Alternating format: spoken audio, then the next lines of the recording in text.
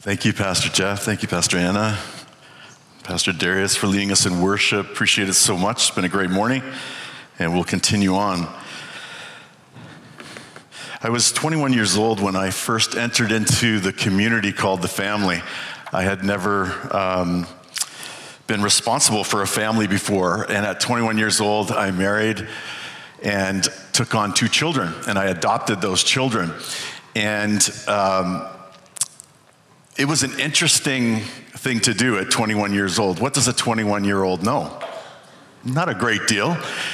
But my heart was such that I was able to love that family and to invest in that family and to understand my role in that family. But as I came into that community, I was hungry to understand what was my purpose as a husband and a father. What were some of the principles that I needed to know in order to be successful as a husband and as a father? What were some of the pathways, the practical pathways that I could take in my, as I was working through issues of discipline and working through all of the various transitions that were taking place in adopting those 2 boys? What pathways does God have for me? What provisions? And so I found myself incredibly hungry as I entered in, left my singleness, left my aloneness, and entered into the family.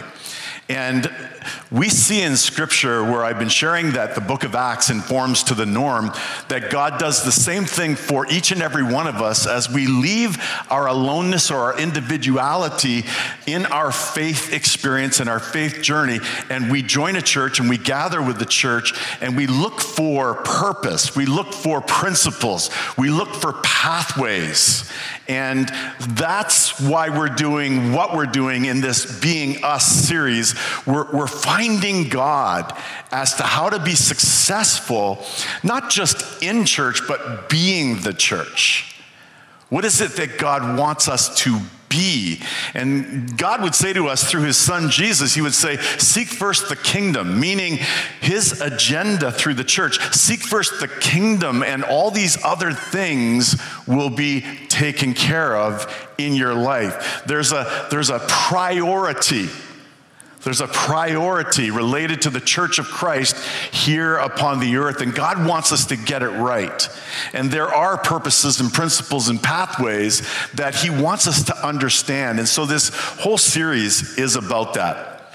One of the things I want to say at the outset of this sermon is that God supplies and God sustains our earthly existence in order that we help people connect with God.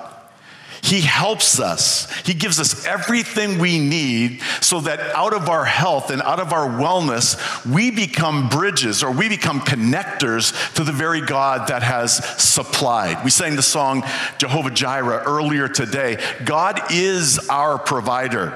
And in that song, we learned that God is enough. God is enough. And Pastor Darius invited us to let go of whatever it is that we're struggling with, or to let go of some of the things that beset us, and we wonder if we have all the resources necessary to beat this thing in life and this challenge. And we were encouraged to let go and to embrace the God who supplies all things. And so one of the things that God brings into our life is life groups. He brings groups, as we see in Acts chapter 2, and I've been referring to it week after week after week. In verses 42 to 47, it says that they met in the temple courts, which is the gathering, but they also met in each other's homes. And as they were meeting in each other's homes, they were learning the Word of God, they were fellowshipping, they were sharing supper, they were having communion, they were praying for one another. The Bible says that they even sold their possessions in order to to leverage the issue of property in our lives towards the furtherance of God's kingdom.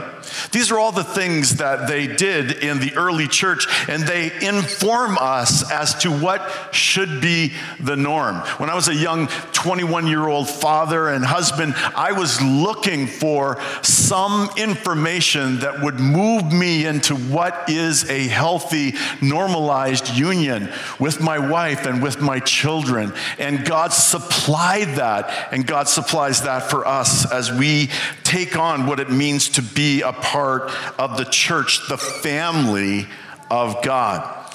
We heard from Jesus, who said, "Let me tell you why you are here." Now, when Jesus speaks and speaks to the issue of purpose, I want to listen. I want to listen. So he says, well, let me tell you why you are here. You're here to be salt seasoning that brings out the God flavors upon the earth. You're here to be salt seasoning that brings about the God flavors while you're here on the earth. Here's another way to put it, he says. You're here to be light, bringing out the God colors here upon the earth. And God is not a secret to be kept, Jesus says. We're going public with this, as public as a city on a hill. And by opening up to others, you'll prompt people to be opening up to God, the generous Father who is in heaven. Let me read that again. By opening up to others, you'll prompt people to open up to God, this generous Father who is in heaven. It's in our coming together through various relationships that we open ourselves up to each other, and it's in the opening of ourselves to each other we find the resources of God. It's not long in our relationship with each other, whether it be in the gathering or in our groups, before we learn that we actually need the resources of God. As a young 21-year-old husband and father, I needed the resources of God. It wasn't long that my idealism no longer carried the weight of the reality of marriage and being a father. I needed God's resources. And it's true. It's true even as we come together as a church, as we meet as groups. It won't be long before we will realize we'll come to the end of ourselves in the midst of those relationships, and we will need the resources of God. And the Bible says it's as we are opening up to each other, people will be opening themselves up to God. And we will find him generous. And we will find him as able to supply everything we need for life and for living. So God flavors, God colors, turning what we know into how we live, turning our convictions into relational commitments. Brené Brown, great author, says, what we know matters, but who we are matters more. Being rather than knowing requires showing up and letting ourselves be seen. It requires us to dare greatly and to be vulnerable.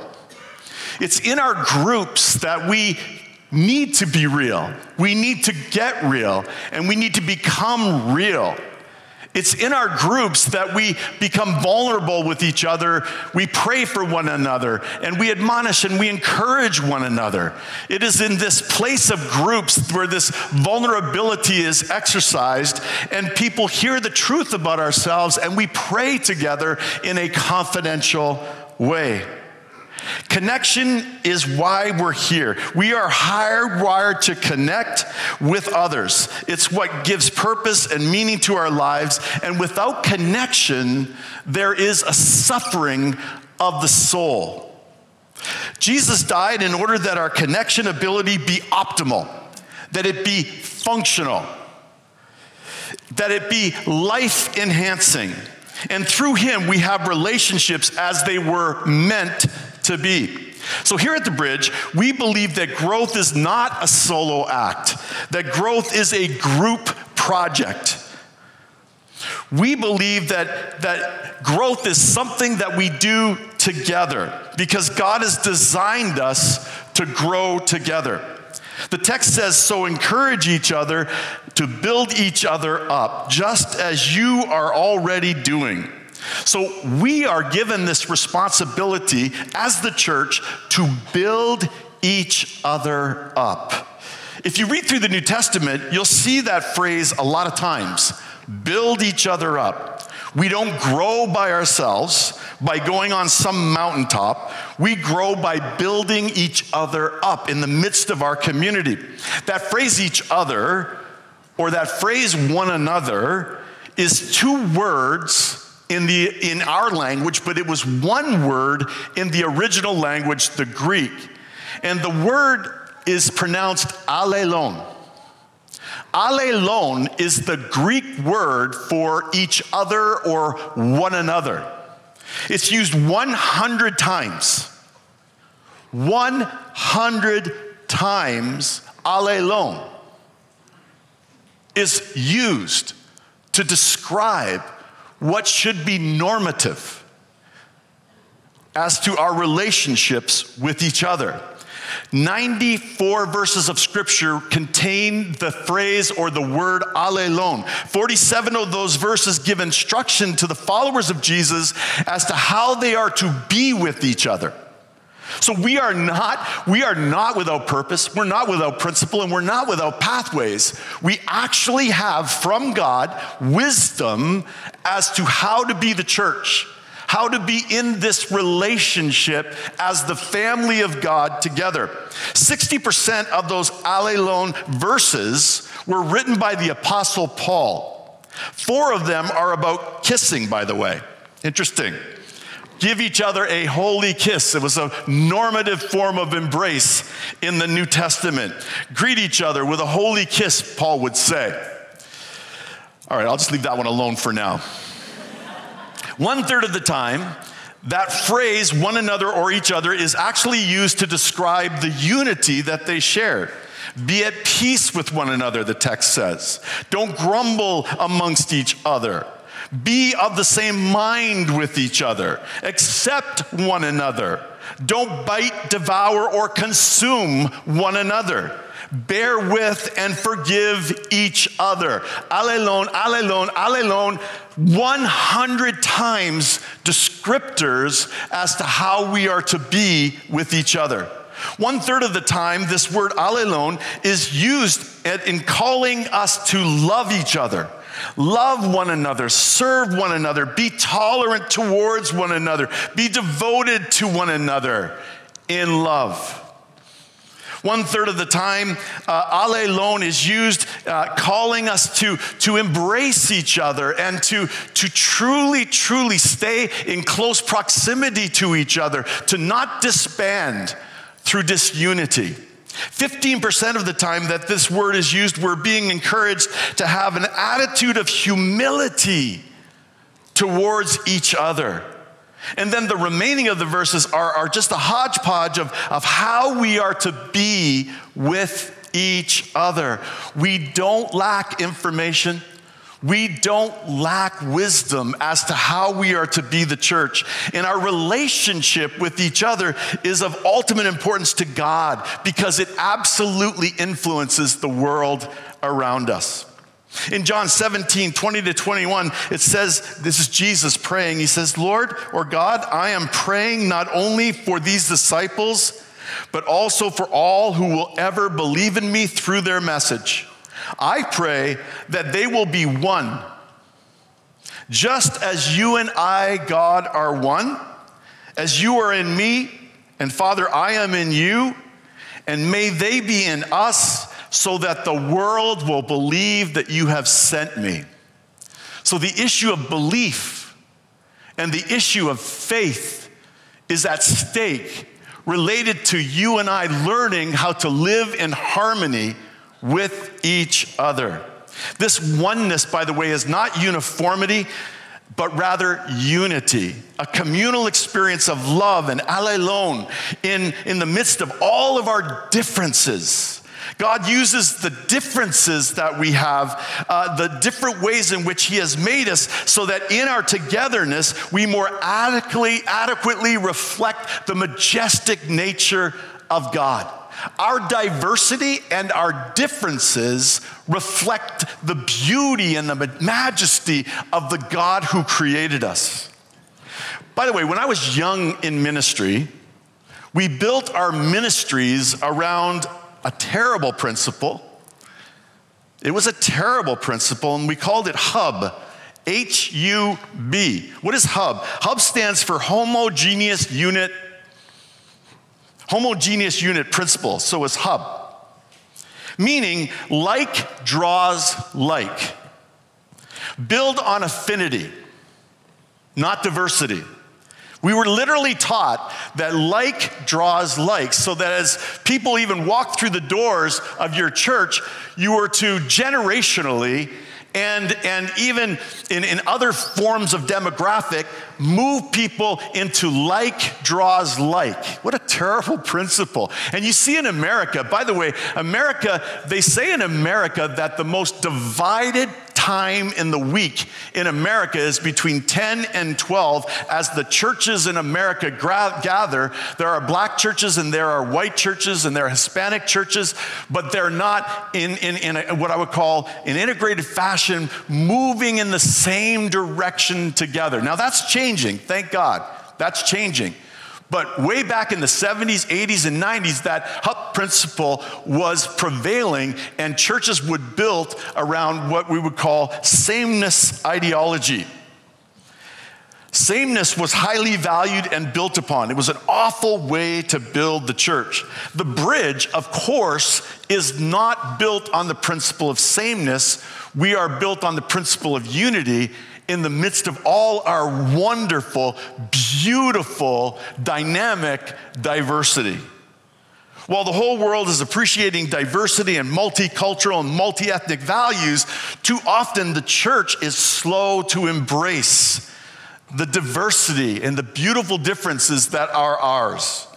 So what I want to do this morning, instead of just simply saying why groups, I want to talk to you today, and I feel led to do this, about how to maintain healthy groups, how to stay in it as it would relate to your relationships, whether it be in your family unit, whether it be your group, life group, whether it would be in this church. I want to talk to you about how to stay in it. And I want you to appreciate some of the dynamics that may be pulling you away from the commitments that you've made. So here we go. Several realities that we need to deal with in order for us to have successful life groups, successful families, and a successful church. The first reality that we need to deal with and totally embrace is that we're different. We are all different from each other. I am not you. You are not me. God has made me, and he broke the mold after he made me. But he did the same thing for you. God has made you, but he broke the mold after he made you. There's no two of you. There is only one of you. And all this beautiful singularity and particularity that God has creatively invested in each and every one of us, God himself pulls us all together, and we're called by him to appreciate the differences, the beauty, the particularity of each and every person. And the conviction is that we live in a diverse gathering of people who reflect a kaleidoscope of differences. And God obviously loves diversity and variance, and he wills for us to do the same. The commitment is that we surrender ourselves to this, and we embrace, appreciate, and we celebrate each other. Not a one of us individually reflects the glory, the complexity, or the beauty, or the fullness of God. It takes all of us collectively to reflect who he is. And we are called by God to see his image in each and every person in all of their beautiful particularity. This is what God calls us to do. In the book of Romans, just after it talks about some of what characterizes our diversity, Paul writes this. He says, "Be devoted to each other like a loving family. Excel in showing respect for each other." The word devoted literally means make a commitment to each other. And then there's the description of what that commitment looks like. It says, like a loving family. Like a loving family. How do we do this? Through excelling in showing respect for each other. I like what Xiao Chong says, a campus minister in York University. He says in his blog, 3D Christianity, he says, creational diversity is never a diversity of division. It is not differences that divide, but rather a diversity of unity. Differences that are united in relationship to each other in love and obedience to the Creator. Thus, difference and diversity in and of itself is a created gift from God and reflects part of God's own nature. And the unity that Christ brings through his redemptive work is not a new unity, but restoring and renewing a unity that was already there at the beginning of creation. A unity that was disrupted by sin. I gotta repeat that because that is so important. He says, and the unity that Christ brings through his redemptive work is not a new unity, but restoring and renewing a unity that was already there at the beginning of creation, a unity that was disrupted by sin. So we're to join Jesus in the mission to redeem and bring repair to humanity. And one of the ways that we do this is by growing in our excellence of respecting and appreciating and embracing each other. Our growth of character becomes evident as we demonstrate our commitment to each other through appreciation and respect. We are to embrace each other without judgment. The respect that is called for by God is not just for what is most obviously or inherently different about us by way of our ethnicity, but also by way of our person. We just spent 6 weeks together talking about shape, and the series was called Being You. And there is this healthy process when we come together where we recognize what is unique about the people that God has brought together into this church. Romans 14:1 in the Message, it says, "Welcome with open arms, fellow believers who don't see things the way you do. And don't jump all over them every time they do or say something that you don't agree with. Even when it seems that they are strong on opinions but weak in faith, remember they have their own history to deal with.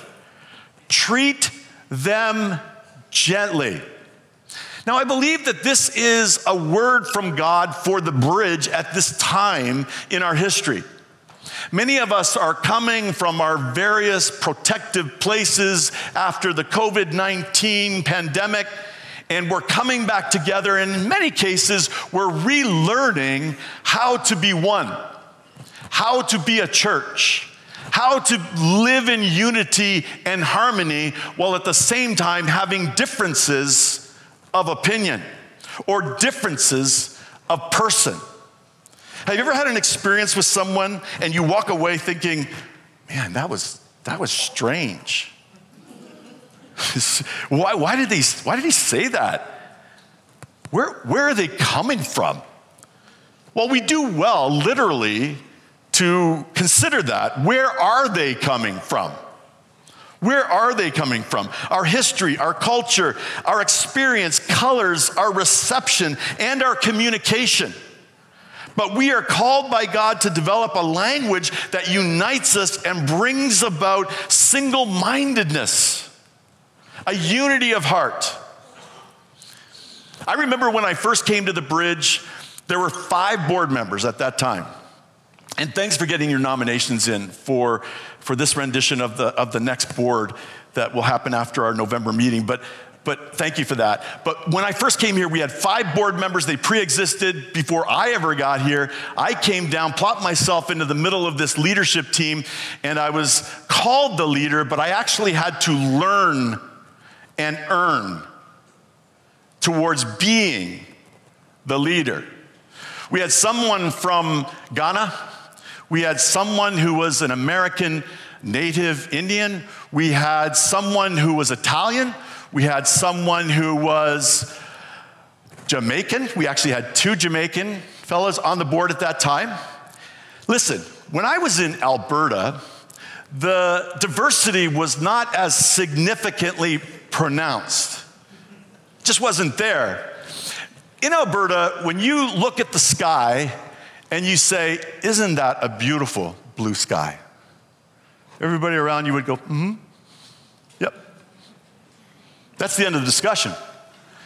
Here, you say, "Isn't that a beautiful blue sky?" No.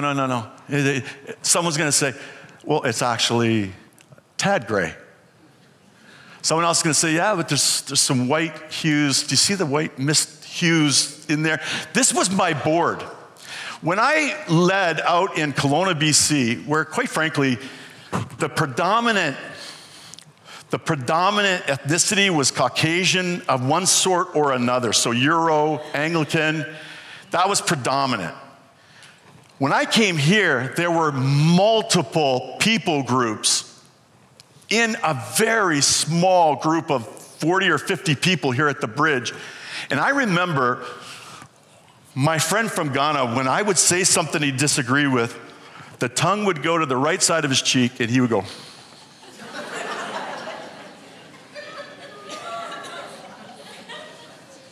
He would lower his head and I would see this bulge in his tongue, like in the side of his cheek, and I knew that I wasn't connecting.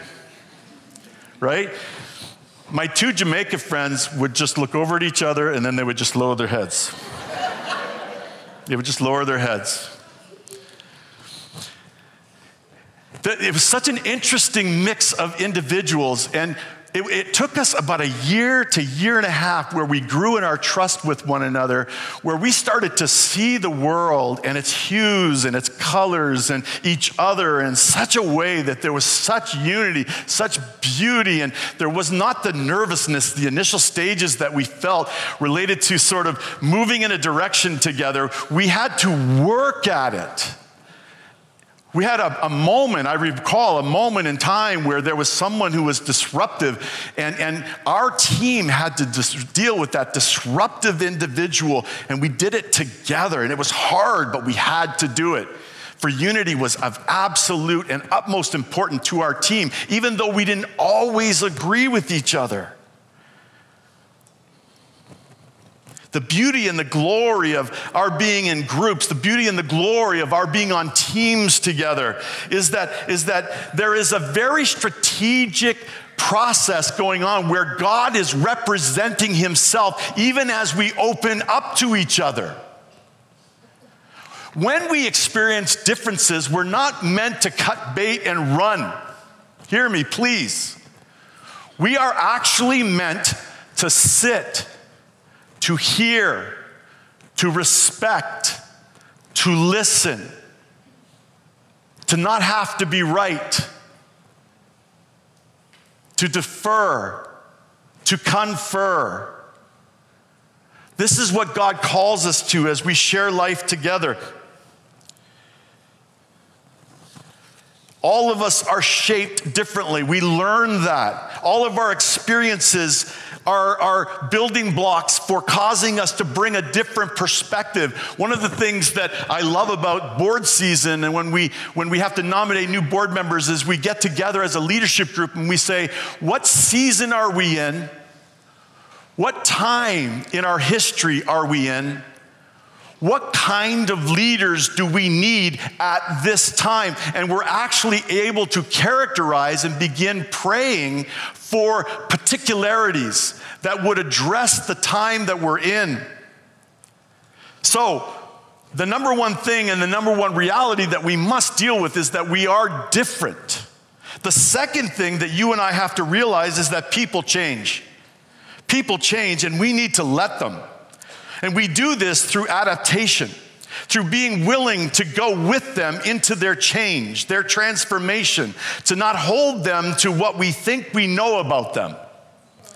We don't see each other as snapshots here at the Bridge. I've shared that many times. But rather, we see each other in video format. Whatever you initially see in a video, it is transformed within a millisecond because the next frame is presented and we see the evolution of an individual through an action or through their movement or through just simple time. That's video format. With a snapshot, you've caught somebody at a certain time doing a certain thing, and unfortunately, what the devil does is he causes us to see each other through a moment in time instead of as an unfolding movie where we're willing to be surprised by what God is doing in each other at any given moment. People change. We must trust that that is true, and we must adapt with them. When someone becomes a Christian, they become a brand new person, the Bible says. They're not the same anymore. A new life has begun. Keyword, begun. The newness is revealed over time. What does it mean to be a follower of Jesus Christ? It means to be brought to new life. Every day is a new day where new life is unfolding, and we need to trust the purposes of God in each other's lives. And since God is always doing something new in each and every person, we have to be open and accepting of that newness. We have to believe in God's ability to change a heart and change a life.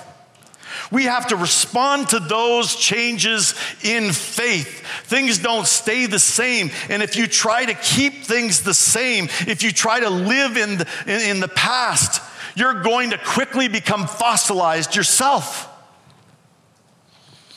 Here's the temptation. When you find something that works, a relationship that works, a small group that works, a family that works, things are working well in your marriage. When you get it to the point where it's really working well, we're all tempted to freeze that moment in time. If we could just keep it like it is, this is working. We try to do that, and it never works because people change. So we've got to keep doing something new. If you can imagine me taking new wine and pouring it into old wineskins, the Bible uses this metaphor. And it says that we are to be willing to be renewed as a wineskin, a container of wine. Because if we don't, God is going to pour new things into our life. We're not going to like it. He's going to change out a staff member at the Bridge. And if you are not open, and if you are stuck in what has been in the past, then God's going to pour new things into the Bridge, and you're not going to be able to receive them. The Bible says you will burst. You will become dysfunctional. You will become complaining. You will become something other than what God really wants and desires for you. This is what happens to us. God is always, every day, every hour, pouring new things into our life. We must let go. And we must embrace whatever it is that God is doing, trusting Him in the process. The wineskin represents our room for change, our ability to allow for the transformation of the new life that each one of us is experiencing day after day, week after week. The wineskin speaks to forms, methods, and ways of being. The wineskin speaks to God's Spirit, or the wine speaks to God's Spirit, changing us from the inside out. The fermenting and the transforming of Christ's inner person living in and through us. There is a dynamic going on in every single one of our lives. And we need to be open to it. We change. So in order to grow together, we have to be willing to change with each other. The third reality that we need to embrace is that people hide. People hide.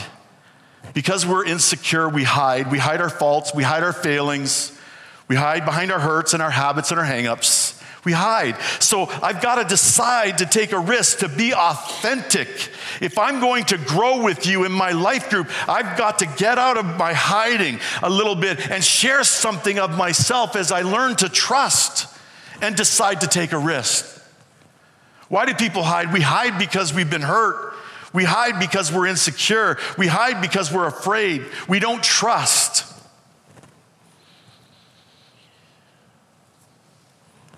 I met with someone this week and I had to apologize on behalf of the bridge. Now, how does a pastor apologize on behalf of a whole body? Someone I met with shared something in confidence in his life group, and apparently it got out. And it significantly impacted his life in the way in which people perceived him. So he shared the pain of that with me as we sat over coffee, and he shared the pain. I shared something in confidence in my group. And it's been talked about at the church and within the church. So much so that I was in a parking lot and somebody accosted me and said, "What in the world?" And I'm thinking, how did that ever get out? How did that person ever hear? You see, people hide because we don't stick to our principles of confidentiality within our groups. We don't actually hold, when people share a treasure with us, Jesus says, look, don't cast your pearls before swine. Oh, that's a harsh statement. But what he's saying is don't take that thing that is most precious to you, your heart, your experience, your life, and just share it randomly. Make sure you're sharing it with people who have a system of confidentiality. Make sure you're sharing it with people who treasure it, who hold to it, and will be with you as you make your way through. It could be a sin pattern. It could be a sin effect. It could be a brokenness, whatever it is. But we must hold to the principle and the pathway of confidentiality in our life groups. We must be careful not to gossip with each other when something is shared through the prayer chain or the prayer connection point. We must be so careful because what we're dealing with here at church is not just some thing. We're dealing with human hearts that are precious. So this person and I, we wept together, literally. I felt their pain. And I apologized on behalf of the bridge. See, what I just did is I admitted one of our faults, and it says we're to admit our faults to one another and to pray for each other so that you may be healed. That person, by the way, he's taking steps towards healing and forgiving.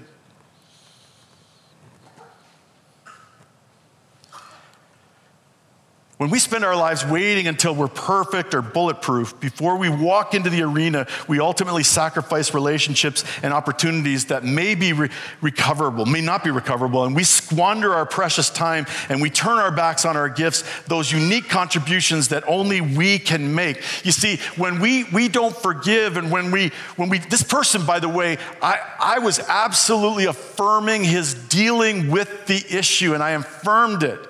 And I said, I want to encourage you in this process of healing to go back to the members of that group and even share your experience in love. Share it in love.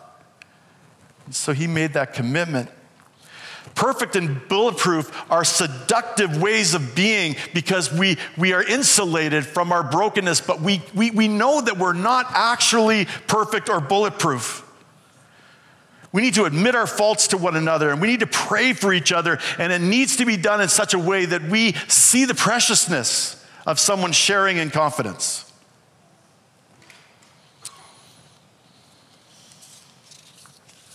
The fourth thing that we need to realize, and that is a reality, is that people sin.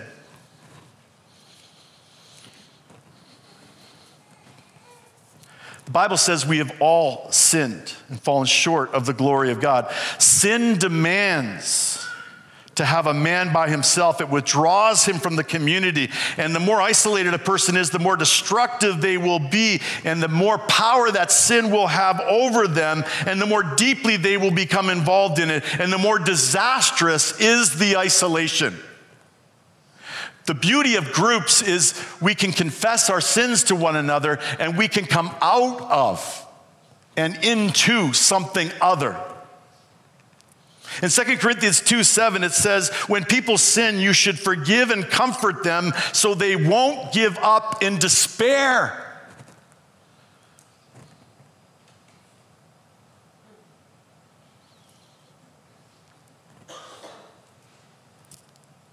The Bible says you must make allowance for each other's faults and forgive the person who offends you. Remember, the Lord forgave you, so you must forgive each other. The truth is as you go through life, people are going to hurt you. And I don't have any illusions.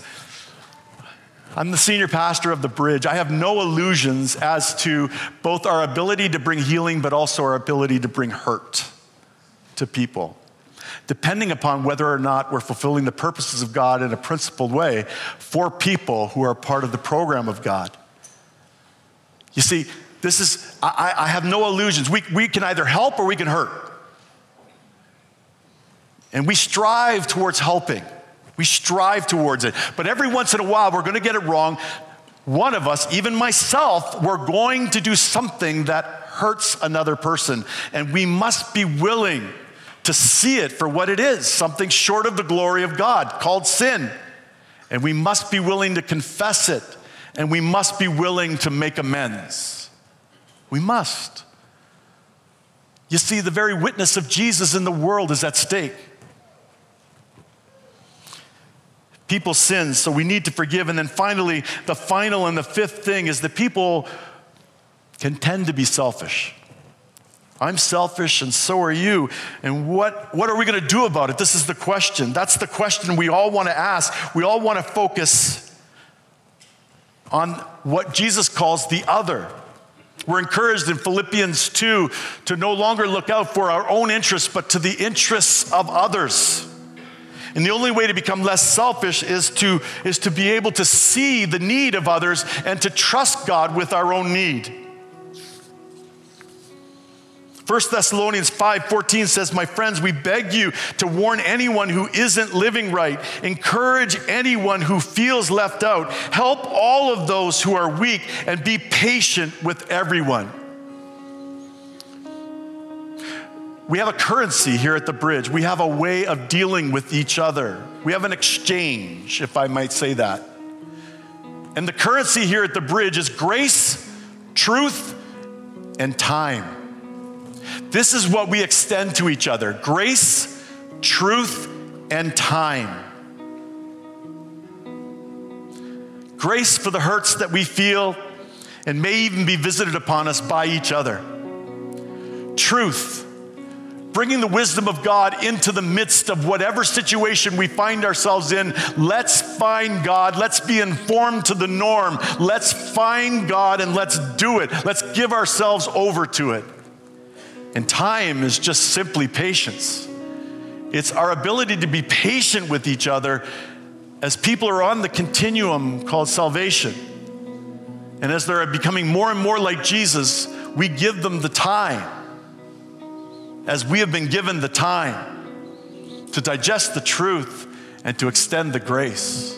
So Father, in Jesus' name, as we are here today, And as we are exhorted through the word, I just pray right now, God, in Jesus' name, that you would continue to invest fully into this church, the beautiful kaleidoscope of diversity, the differences, that we would not look at each other and reject each other, but that we would fully embrace each other with grace, with truth, and with time. Father, in Jesus' name, I pray that Allelon would be real, that we would love one another, trust one another, that we would exhort one another, encourage one another, pray for one another, forgive one another. The 100 one anotherness principles of the Bible, I pray that they would be real for us and that we would be that kind of church. Right now, Father, where there are factions, where there are people who have taken offense, where people have somehow seen a breach in relationship, I look at every ministry in our church and I ask for unity and I ask for harmony and I ask for forgiveness and I ask for grace and I ask for truth and I ask for patience. May we truly love each other and in the process honor you, for you are to be found in every ministry, in every minister, in every person. Be with us as we sing now and as we worship and as we rejoice and as we celebrate. In Jesus' name I pray. Amen and amen.